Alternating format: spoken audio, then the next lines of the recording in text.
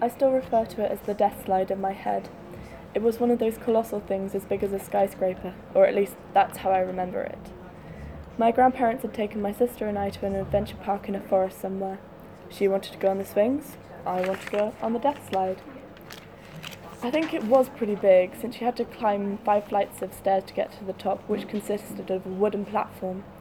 If you didn't know, a death slide is 3 meters wide, about a mile high, and has a vertical drop almost to the ground before it actually starts curving into a level surface.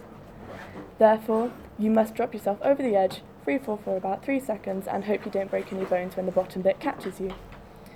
For some reason, my 6-year-old self thought it was fun to join the shrieking children throwing themselves into oblivion, so my grandpa came with me and we trekked up the stairs to the platform. I sat myself on the lip of the slide, looked down at the vertical drop, and I couldn't move. Now, I was known as the fearless one, so much so that my mum had warned my gran not to let me climb any trees with briar branches higher than about 3 meters up when she dropped me off. Usually, I'd be the one encouraging my sister to wade across a river, or across a field of skittish horses, or sleep without a nightlight, but staring down at that drop, I was scared. I really wasn't sure whether I'd survive, and it was the uncertainty that terrified me. My grandpa knew something was up. I'd never hesitated to do something stupid and dangerous before, so he gently told me that I didn't have to do it and we could go back down and find something else fun. But there and then, sitting on the precipice and staring down into the abyss, I knew that if I didn't do this, I would regret it. I just knew that I'd look back on this moment and wonder if I could have plucked up the courage to do it, what would have happened?